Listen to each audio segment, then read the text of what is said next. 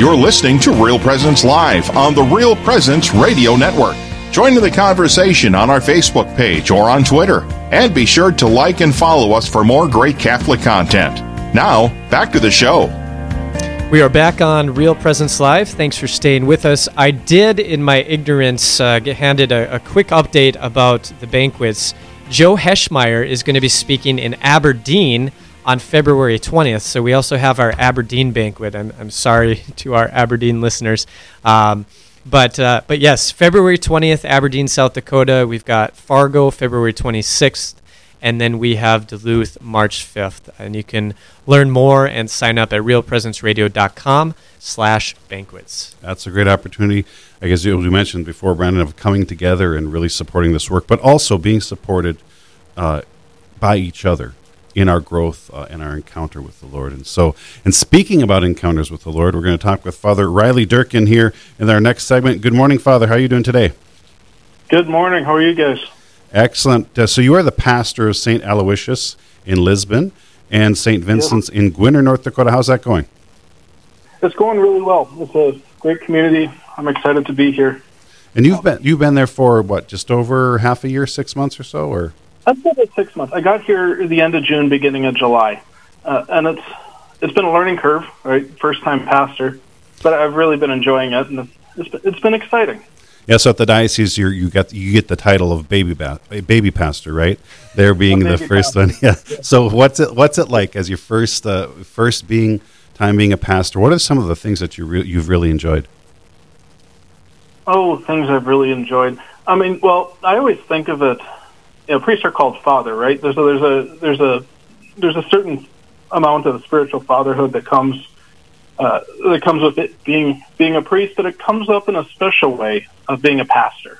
Right? Especially small towns, everybody knows local pastors, and that's not something you often get in the cities like Fargo or Grand Forks. But you're a real part of the community when you're in a small town. Right, there's a lot of familiarity. It's smaller, and so you get together, and you have that opportunity, as Tom Price was saying before, to get to know each other's names, birthdays, anniversaries, even get invited probably to birthday parties, games at the school, that kind of thing. A great opportunity. And I've been trying to get to know the other pastors here in town as well, the other non-Catholic pastors, which I've really enjoyed. And so, of course, as a pastor, you do a lot of baptisms, probably even more funerals. And so we're going to talk this hour a little bit about how baptisms and funerals are similar. And I know you had an article in the New Earth a few months back about this. So just give us a little teaser. How did you decide to write this article about what baptisms and funerals have in common? Well, it's something that struck me. You do enough baptisms and funerals, you see similarities between the two, and a lot of Catholics talk about baptism being a new birth. That's what it says in the Gospels. But death is also a birth into eternal life as well, and the liturgies of baptisms and funerals reflect that if you're paying attention. It's some things where if you don't go to a lot of baptisms and funerals, you may not notice. But the church is keeping that in mind. Right. So in your article, you talk about these two certainties, birth and death. You left out taxes, but we won't go there. So what should we know when it comes to baptisms and funerals in terms of how they relate to birth and death? Well, so you look at the Gospels. We'll start with baptism. The story of Nicodemus, where Jesus tells him that that you must be born again. Right? Nicodemus is confused by this, but Jesus is speaking about baptism. Right? If you look at the results of the sacrament, the effects of the sacrament of baptism, one of them is adoptive sonship into the family of God. So you're born into the family of Christianity, into the new Israel, God's new chosen people, through baptism. And it's really the most important day of our Christian life. And for listeners, if you don't know your baptism day, find out, celebrate it with families. Yeah, it's a great tradition. I know even when I entered into the diaconate, that was like the first homework to do. And I went back to my mom and said, "Oh my gosh, when was my baptism?" So she sent that over. She also sent pictures of my baptism and my baptism certificate and my candle. Yeah. So I got all those things. And so now, as a family, actually as an extended family, we've put the baptismal dates on the calendar. It's kind of even more important than that birthday. That was great. I remember when your sister, Steve, she puts together the calendar every year, and she asked for the baptismal dates, and I'm like, I don't even know. But then I found out that a niece of ours, she has the same baptismal day. So now we make it a point every year to get together and have a meal together and celebrate it. It's a great opportunity for evangelization.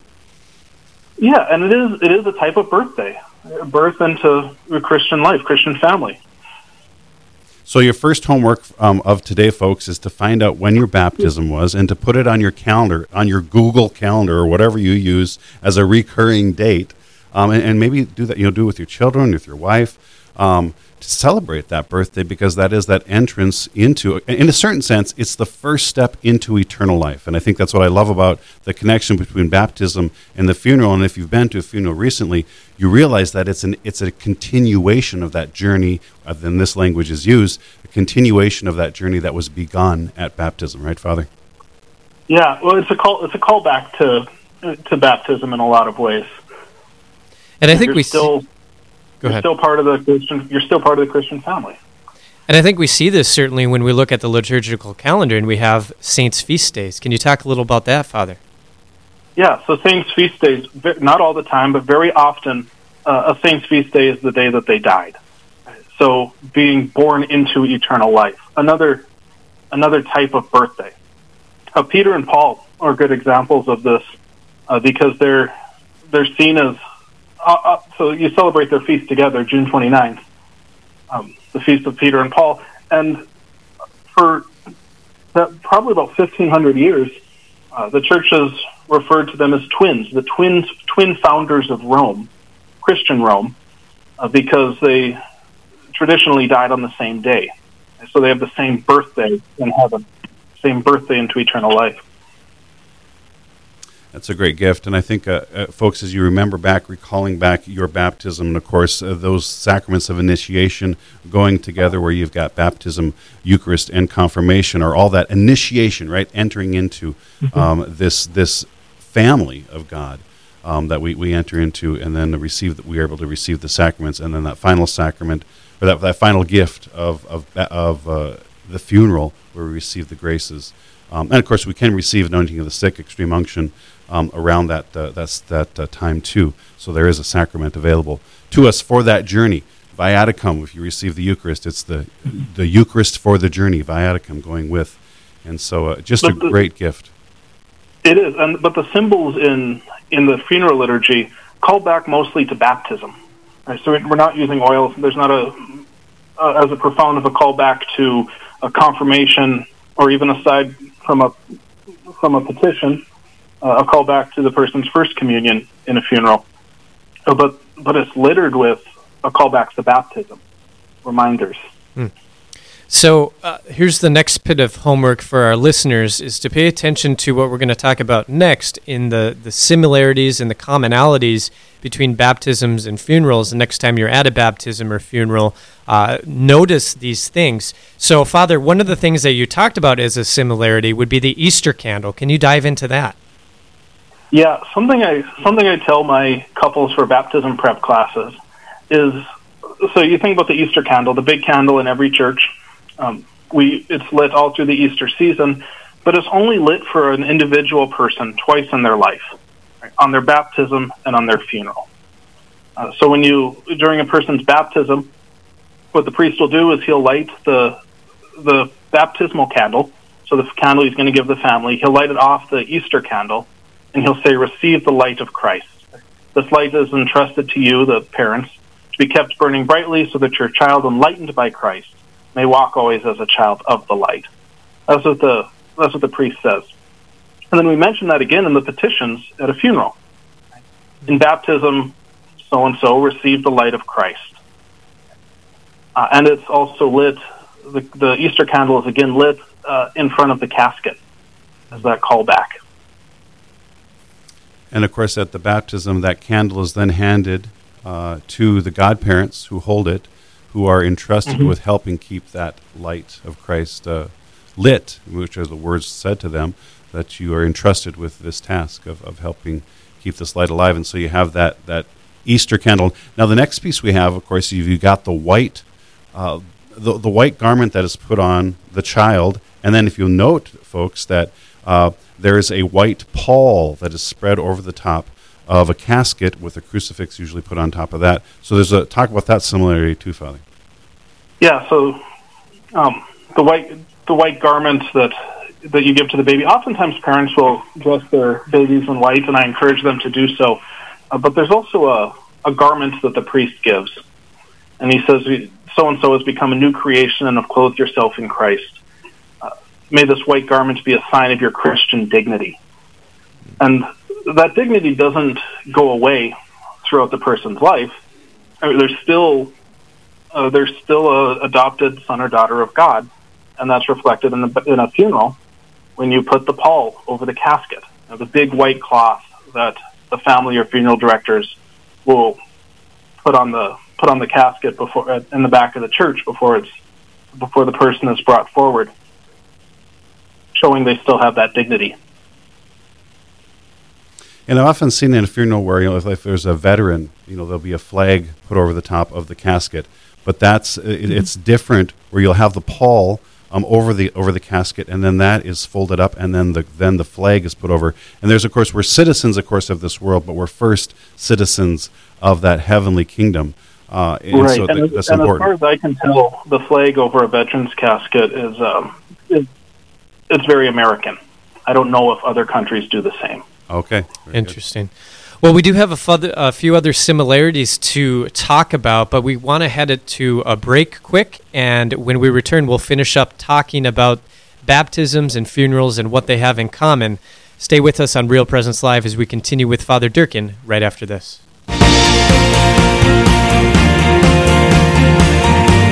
Stay with us. There's more Real Presence Live to come on the Real Presence Radio Network.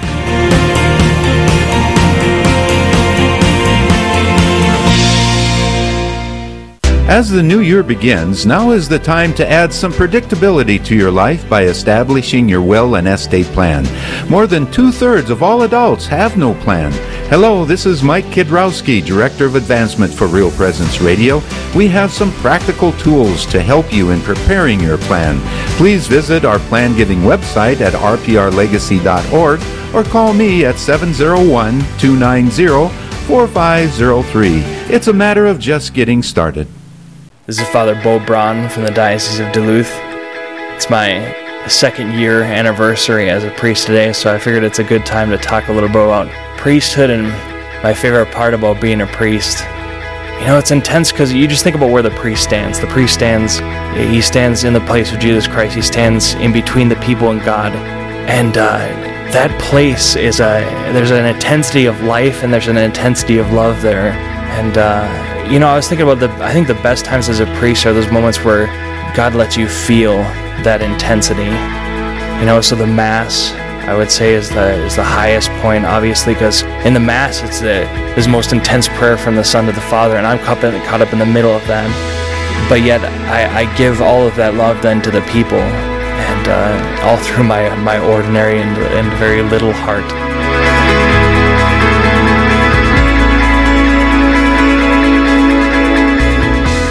Let us run to Mary, and as her little children, cast ourselves into her arms with a perfect confidence. St. Francis de Sales. Join together with families across the local area for the Rosary, nightly here on Real Presence Radio. On Wednesday through Monday nights, tune in at 8 p.m. Central, and on Tuesday nights at 7 p.m. Central. Gather the whole family together and pray this powerful prayer with us.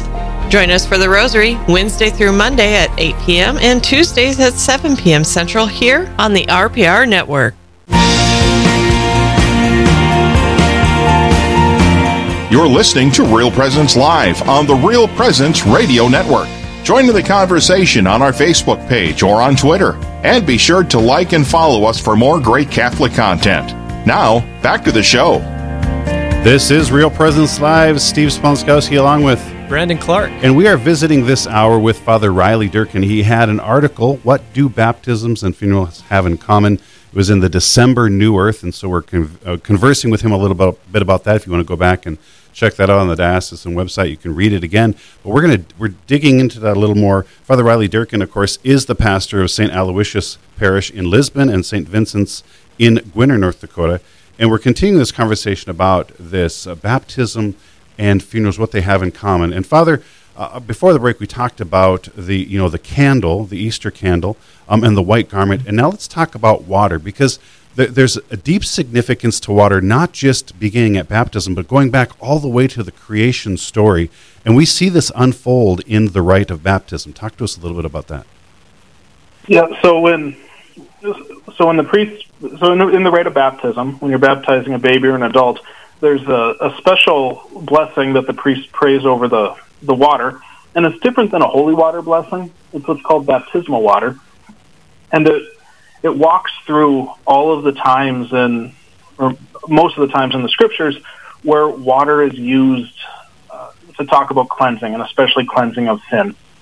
So, for example, even in creation, part of the prayer, the blessing is, "O God, whose spirit in the first moments of the world's creation hovered over the water, so that the very substance of water would even then take itself the power to sanctify." And it goes through the Noah and the ark, the flood. It goes through Abraham and the Red Sea, and Jesus' example of being baptized himself in the waters of the Jordan.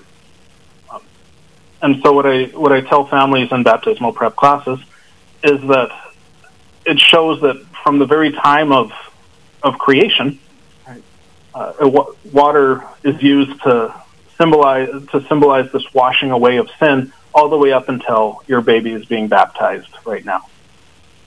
Yeah, and of course, one of the great reflections that you can have is go back on the baptism of our Lord in the Jordan, because the question is, was Jesus sanctified by the baptisms, the waters of baptism, or the waters of baptism sanctified by Jesus? And we know the answer, right, Father? Yes, yeah, and it was certainly setting the example of the importance of this. But even part of that baptismal water blessing rite, I'll read the whole paragraph here.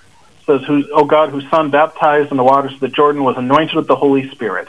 And then it goes to the crucifixion. "As he hung upon the cross, he gave forth water from his side along with blood. And then after the resurrection, commanded his disciples, 'Go teach all nations, baptizing them in the name of the Father, Son, and Holy Spirit,'" showing that the symbol of water is so important it can't be removed from the sacrament of baptism. You can't substitute water with something else, because the symbol of water is so important. Father, I apologize, we're out of time, and I know you got to run, but to our listeners, you can visit the fargodiocese.org website, and you can scroll down close to the bottom of the page where the column, What Do Baptisms and Funerals Have in Common, by Father Riley Durkin. There are a couple other similarities we didn't get to, such as placing of the Christian symbol and the color white, that you'll have to check out there. So, Father, thank you for your time this morning. Well, thank you. Thanks for having me on. Absolutely. God bless. God bless. Take care. All right, we are going to shift gears here for the last few minutes of this hour. Steve, talking about something that you are passionate about, the Eucharistic revival. Yeah, that's something here at the Diocese of Fargo we've been working on for a couple of years. And this summer coming up, we have, again, that National Eucharistic Congress and a pilgrimage heading to that. And I know that we're going to visit with Ed Konieczka about that, because University of Mary is also taking a pilgrimage to Philadelphia or Indianapolis.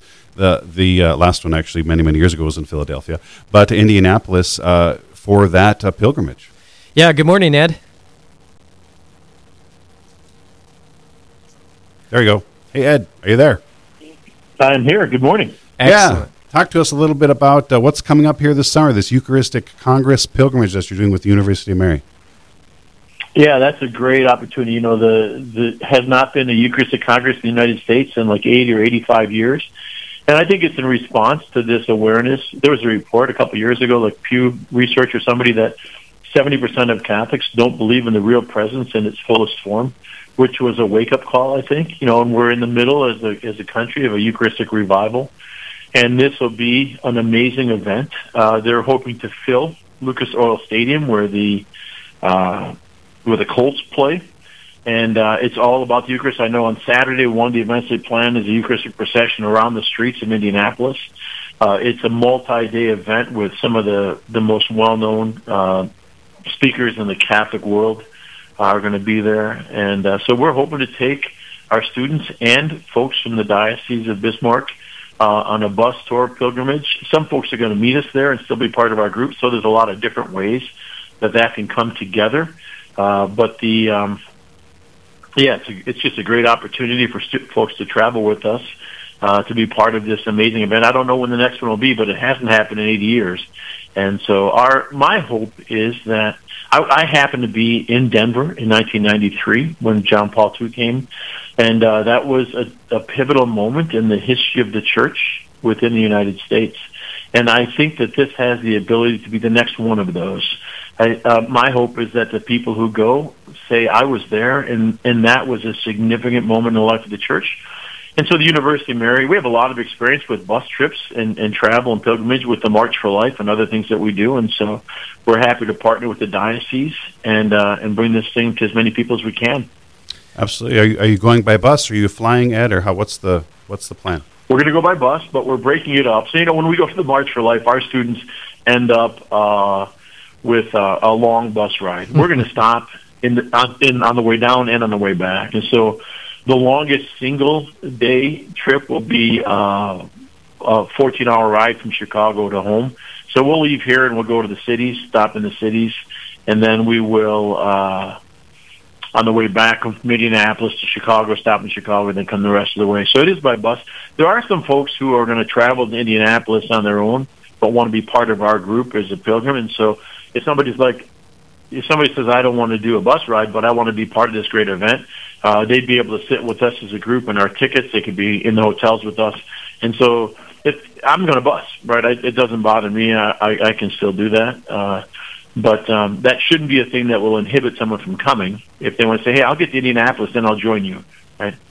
And So, Ed, if somebody wants to be a part of this pilgrimage, of course, that includes the Bismarck Diocese and the University of Mary, how do they go about signing up? They can go right to the University of Mary's website. We've got a page for that. I think the diocese does as well. Or they could call me directly in my office because I'm part of that. And so that is my phone number, 701-355-8102. Again, 701-355-8102. If they want to go to www.umary.edu and then /NEC for National Eucharistic Congress, that also takes them right to our webpage. Excellent. And so how many spots do you... I'm assuming it's also on the diocesan website as well. Yeah. Ed, how many spots do you have available?